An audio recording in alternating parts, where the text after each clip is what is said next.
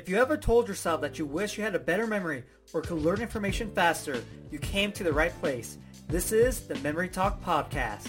What's going on? Johnny here. On this episode, I want to talk about other benefits you get from using memory techniques. Now, of course, the main benefit you get is improving your memory, right? Because you're using memory techniques to learn information faster and to remember it for a lot longer. But there are other benefits you get that you might not realize. First, you become more creative.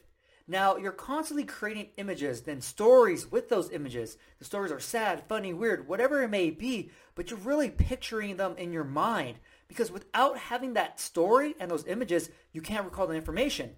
But here's the thing. Creativity plays a much bigger role in your life and in the world.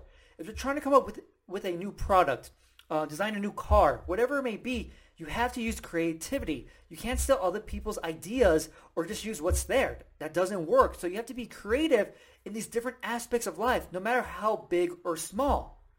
But another benefit you get that's tied to creativity is becoming a better problem solver.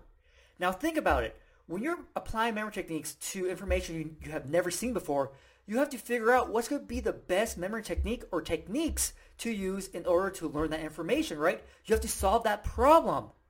And so you're doing that subconsciously. Okay, what's going to be the best problem here? But you're developing this problem-solving skill you can apply absolutely to any area of your life. And that is what's so cool. A personal example is when I was helping my aunt fix this sliding door to the patio. And so the little lock mechanism that locks the door fell into the door. I guess there was like a hole and it was just like hollow. So it fell into the sliding door. And she was like, oh crap, what are we going to do now? I guess I have to go to the store and buy a new one because our hands don't fit down that little hole and there was no way to really get it. Or so we thought. But I sat there thinking, I was like, okay, how can we get this? I was like, hold on. What if we had a magnet and then maybe tie the magnet to like a string, put the string down that little hole because the locking mechanism was metal. So the magnet would cling to it and it would come back up. And so I was like, hey, do we have like a magnet around here? And sure enough, she had this magnet. And so we tied some string around it, put it down that little door hole, and boom, we got the lock out. And so we saved time and money because I was able to figure out a solution to this problem. I was so amazed by my problem-solving skill and my creativity. But how did I know this was coming from memory techniques?